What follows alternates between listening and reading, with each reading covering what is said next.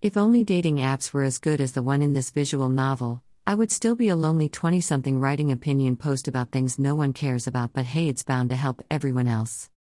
This is the second Teleshop game that I know about that revolves around a guy working at a store and something magical happens to him. In this one, he downloads a dating app called SumSum. I don't know why, maybe it means something different in Korea. The store he works at is called Shop 24 and is not in fact a 24-hour store that is scaringly good at telling the main character what to do in order to end up in a relationship with one of the girls.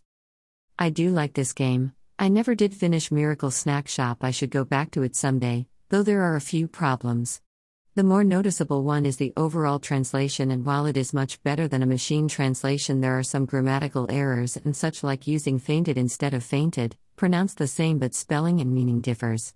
The endings can be a bit of a letdown too. There is DLC coming out at some point that is meant to rectify this, but there are some things that never get fully explained and they don't end in a way that feels like an ending. When trying to do Yena's route, you'll run out of events for her at some point and the game stops giving you any kind of hint as to how to see the next one, when before it would tell you to continue Suhi's story. Consistency is important. I will feel like I did something wrong otherwise and will start all over again, possibly multiple times. I like the art style. The way it uses light and the color makes it a lot more unique than most Japanese visual novels that have a uniform art style. The gameplay is straightforward, not too much strategy needed, which is good since it is not the main focus of the game. Making too complex would frustrate players too much.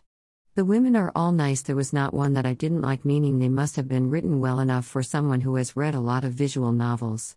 Even the side characters, who don't have faces, have backstories, though I believe some of it was from the DLC for Adela, which is the only one currently out. I enjoyed my time playing it, and that is the most I ask for when buying anything. This is the second visual novel by Teleshop that I have read, but I am looking forward to the next game they make, if they are planning to make another, that is, and may have to check out a couple of the others they have on Steam, except Adolescent Santa Claus. The game Grumps made sure I never had to read that one.